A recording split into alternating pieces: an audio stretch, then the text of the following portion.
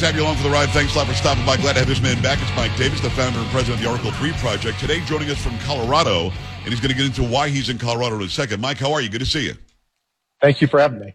You know, I know that you're in the courtroom, so you're going to be a little bit more subdued than usual. I want to start with why you're where you are. I've read the 14th Amendment. I've read the so-called insurrection clause. Nothing like that happened here. It doesn't make any sense. But yet, this is a case where they're trying to keep Donald Trump off the ballot because of the 14th. Fill me in. Yeah, so the Democrats impeached President Trump twice for nonsense.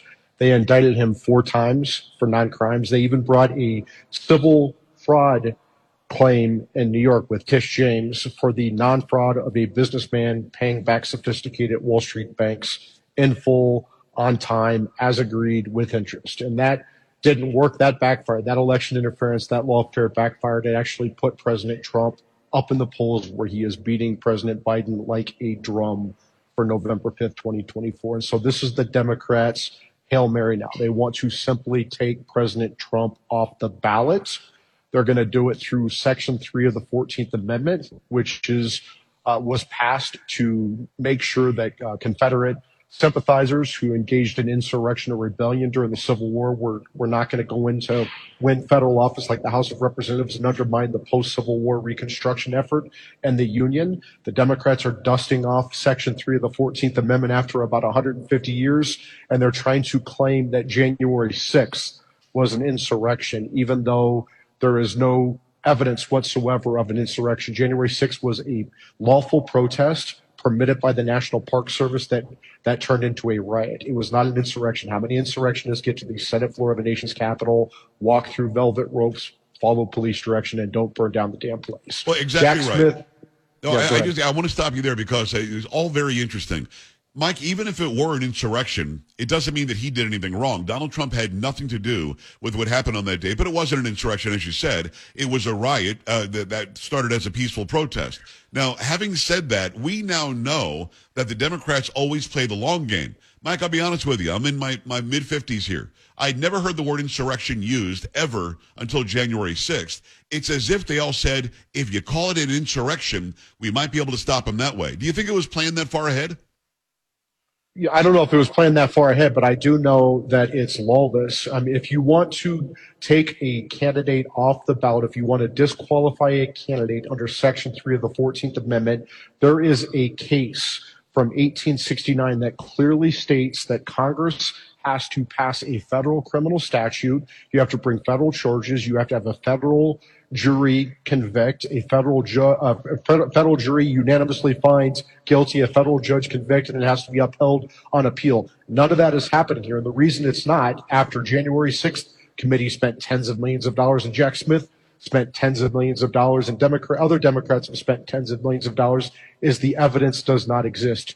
Do we not think that Jack Smith would have brought insurrection charges against Trump if that evidence existed? Of course he would have. It does not exist. And so you can't just have Democrat judges and Democrat lawyers and Democrat activists in Democrat places like Denver, Colorado, just decide you're going to take him off the ballot. That is unconstitutional. That is lawless. You have to follow the Constitution. And the case law is very clear from Chief Justice Samuel Chase from his 1869 decision. Congress has to pass a federal criminal statute, which Congress has done in 1870.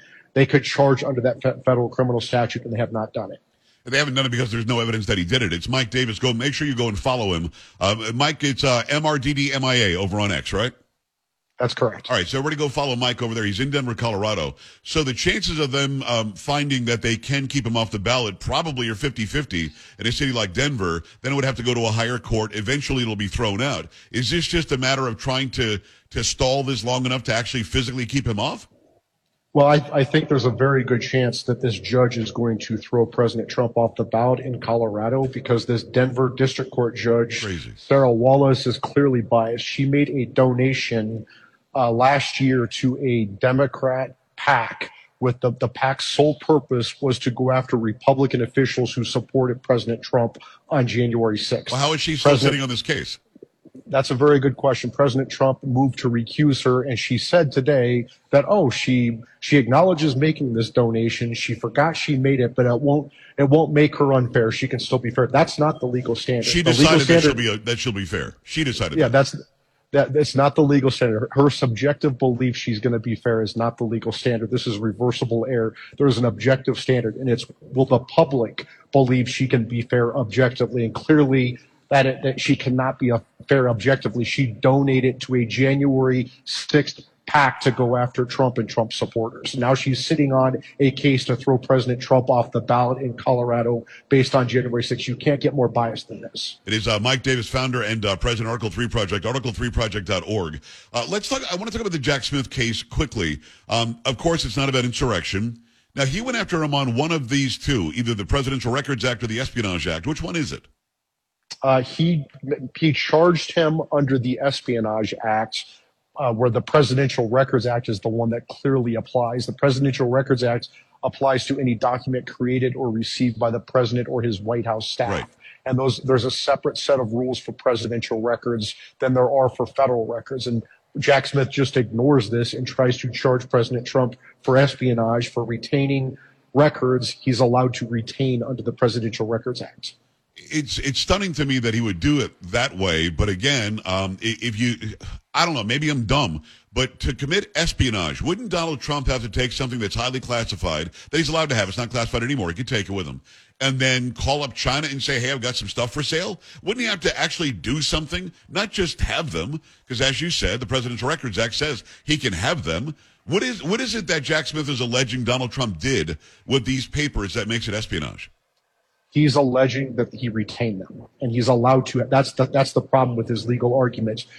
Jack Smith is saying that the archives asked for the records back, and President Trump didn't give them back. Well, guess what? He is allowed to have access to his presidential records any time he wants. And you're exactly right, Joe. This is not a case of President Trump selling our national security secrets to Ukraine or China, like maybe Joe Biden did. This is a case of President Trump getting to a fight with the Biden librarians and other bureaucrats at the archives over presidential records that President Trump was allowed to have. This is a fight over library books that the librarians think are overdue, and President Trump correctly says are not.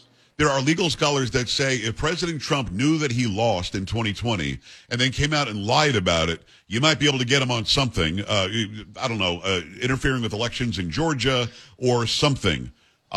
Allegedly, Mark Meadows is now going to be cooperating, and he was his chief of staff. And the leaks that we keep getting, because that's what they do when they want to get a Republican, they leak. The leaks that we're getting are that Meadows is saying, well, of course Trump knew that he lost. And Mike, you and I mean, I've interviewed Trump 13 times. Today, he still thinks he won. So I'm not really sure what that gains Jack Smith or even Fani Willis or whoever it is over in Georgia.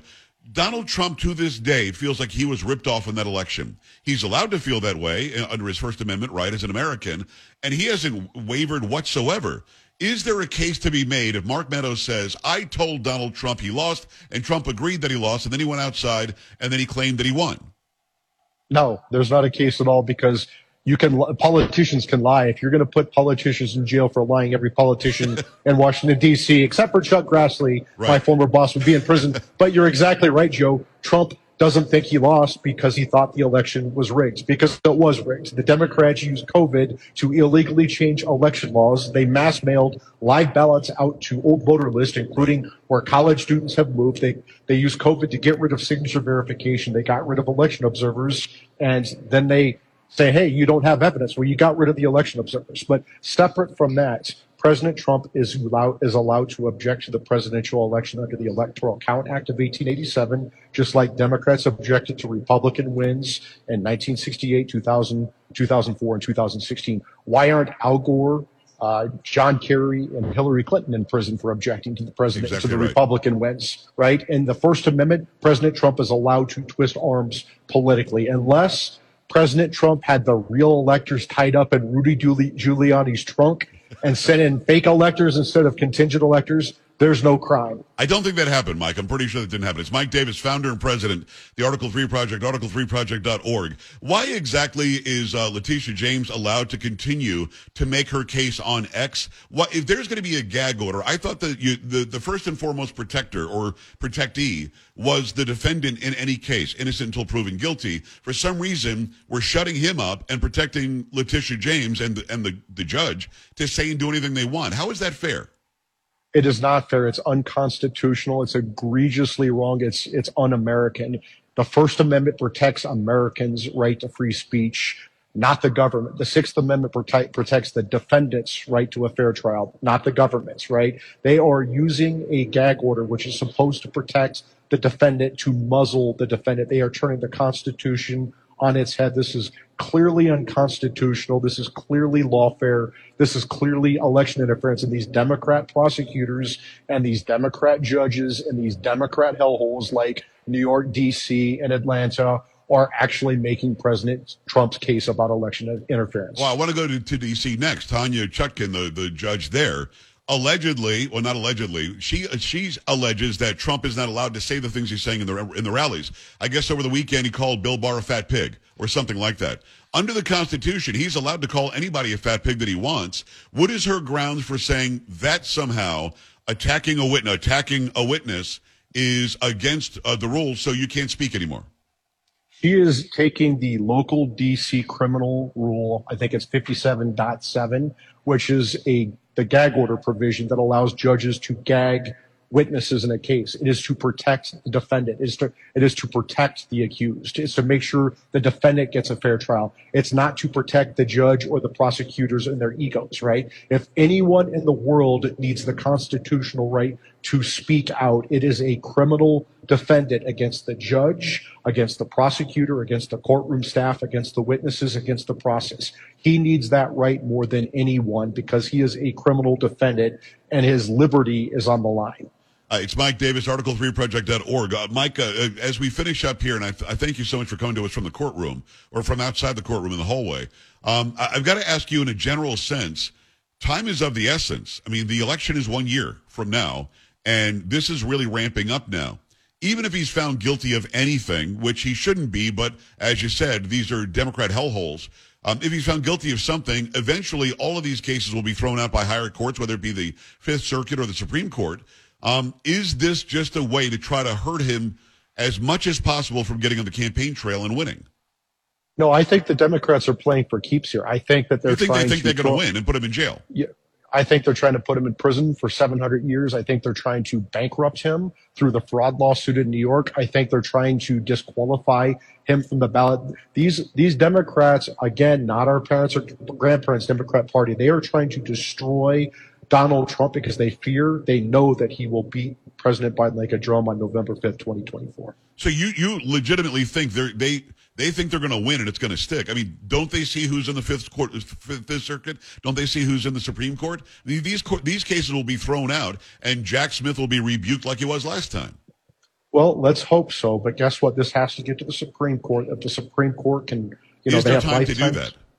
Yeah, there is time. They have lifetime tenure. They have pay protection. They're not supposed to care about the politics. The Supreme Court justices will have to put on their big boy pants. They're going to have to show a little bit of courage and actually follow the law this time.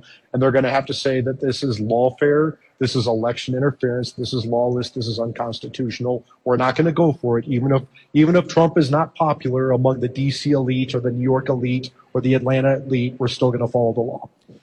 What blows my mind is that they had a chance to listen to some cases from 2020, which were viable cases. They might have lost, but at least they should be heard. Not one case was heard by any of these courts. 61 cases or something were just not looked at.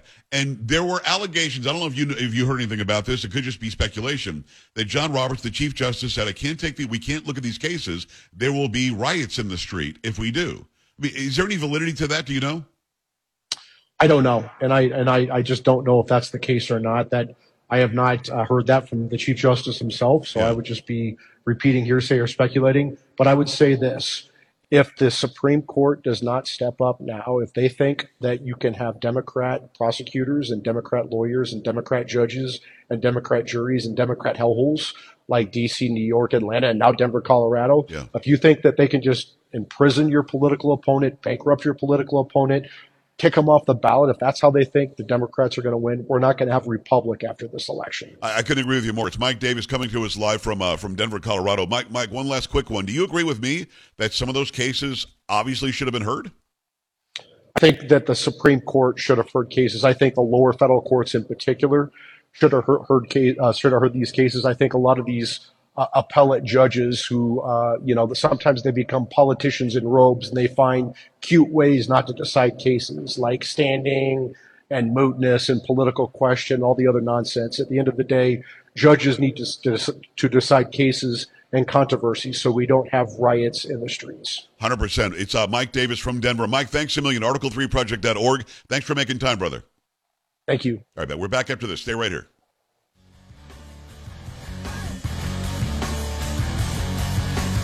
This is the Joe Pags Show.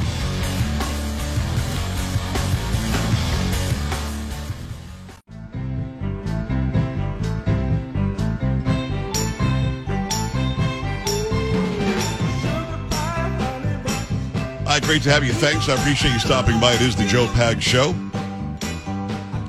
For your Monday, a Motown Monday. Going to have more music next hour. Bill Medley from the Righteous Brothers will be on next hour. Good long interview, 22 minutes long. It's good stuff. Make sure you stick around. Still on tour at 80-something years old. Carrie, you still be working with me when you're 80? Oh, absolutely. Yes. Wow. Well, you want to work with me. Oh, I'll be dead. I'll be dead by the time you're 80. Don't say. I'll be way gone. I'll be gone. You kidding me? I'm out of here. No, if we're still around, they're hey, welcome to the Joe Pags Show. Motown Monday. Oh, man. we could be playing the oldies and be like, let's play the oldies with Miley Cyrus from the 90s. We're going to have to up our times. It'll be bedtime pretty soon. Man, I'm telling you. He's doing this show. That could be something. But I interviewed him 2.5 years ago, and he looked great. But I mean, he looked even more Bill Medley-like to him. Like, what the hell? What are you doing? Wow. What are you on? That's and he was awesome. in good spirits. We Good had a good time. I asked him if he saw all those videos on YouTube where people react to the Righteous Brothers, and his answer was nope. I said, okay, so you're not a technology guy. I said, well, have you at least heard about it? Because people are blown away. Like, look at Bill's cheekbones and look at how great they sound. To see and, that. Without a doubt, because millions and millions and millions of views. And I said, they're like 3 generations later, there are people who are like falling in love with you guys again. And we talked about Bobby Hatfield, who's since died. We talked about, Unchained Melody. They had a resurgence in the 80s because of the movie Ghost and the movie, of course, Dirty Dancing. Dirty Dancing, yeah. Right. And then suddenly Bobby's on Cheers singing to, what's her face, Shelley Long. The whole thing was actually very cool. Just a great conversation with the guy. Nice. And I was a little giddy. Listen, I actually laughed out loud. Really? What he says That's about, he said, I heard the name of the movie was Dirty Dancing. And what he says after that made me laugh. Okay, all right. Well, think about it. You're Bill Medley, rock and roll, monarchy. Somebody calls and says, do you want to sing a song on Dirty Dancing? What? Yeah, your initial reaction might be, I'm sorry, what? Yeah. What's that? Oh. So, yeah. Good story, I bet. Got that for you next hour. Make sure you stick around. It's going to be a good long interview. We'll do some other stuff off the top as well. Do me a favor. Go and support those short videos I do. They're on Instagram, Joe Talk Show. YouTube, Joe Talk Show, TikTok, Joe Pags, Joepags. Yes, I understand where it's based. Yes, I understand all the risks. And yes, I'm going to take their money and push conservatism on that platform. Deal with it. But go and follow there. You can go to joepags.com. Send us an email as well. We're back after this. This is the Joe Pags Show.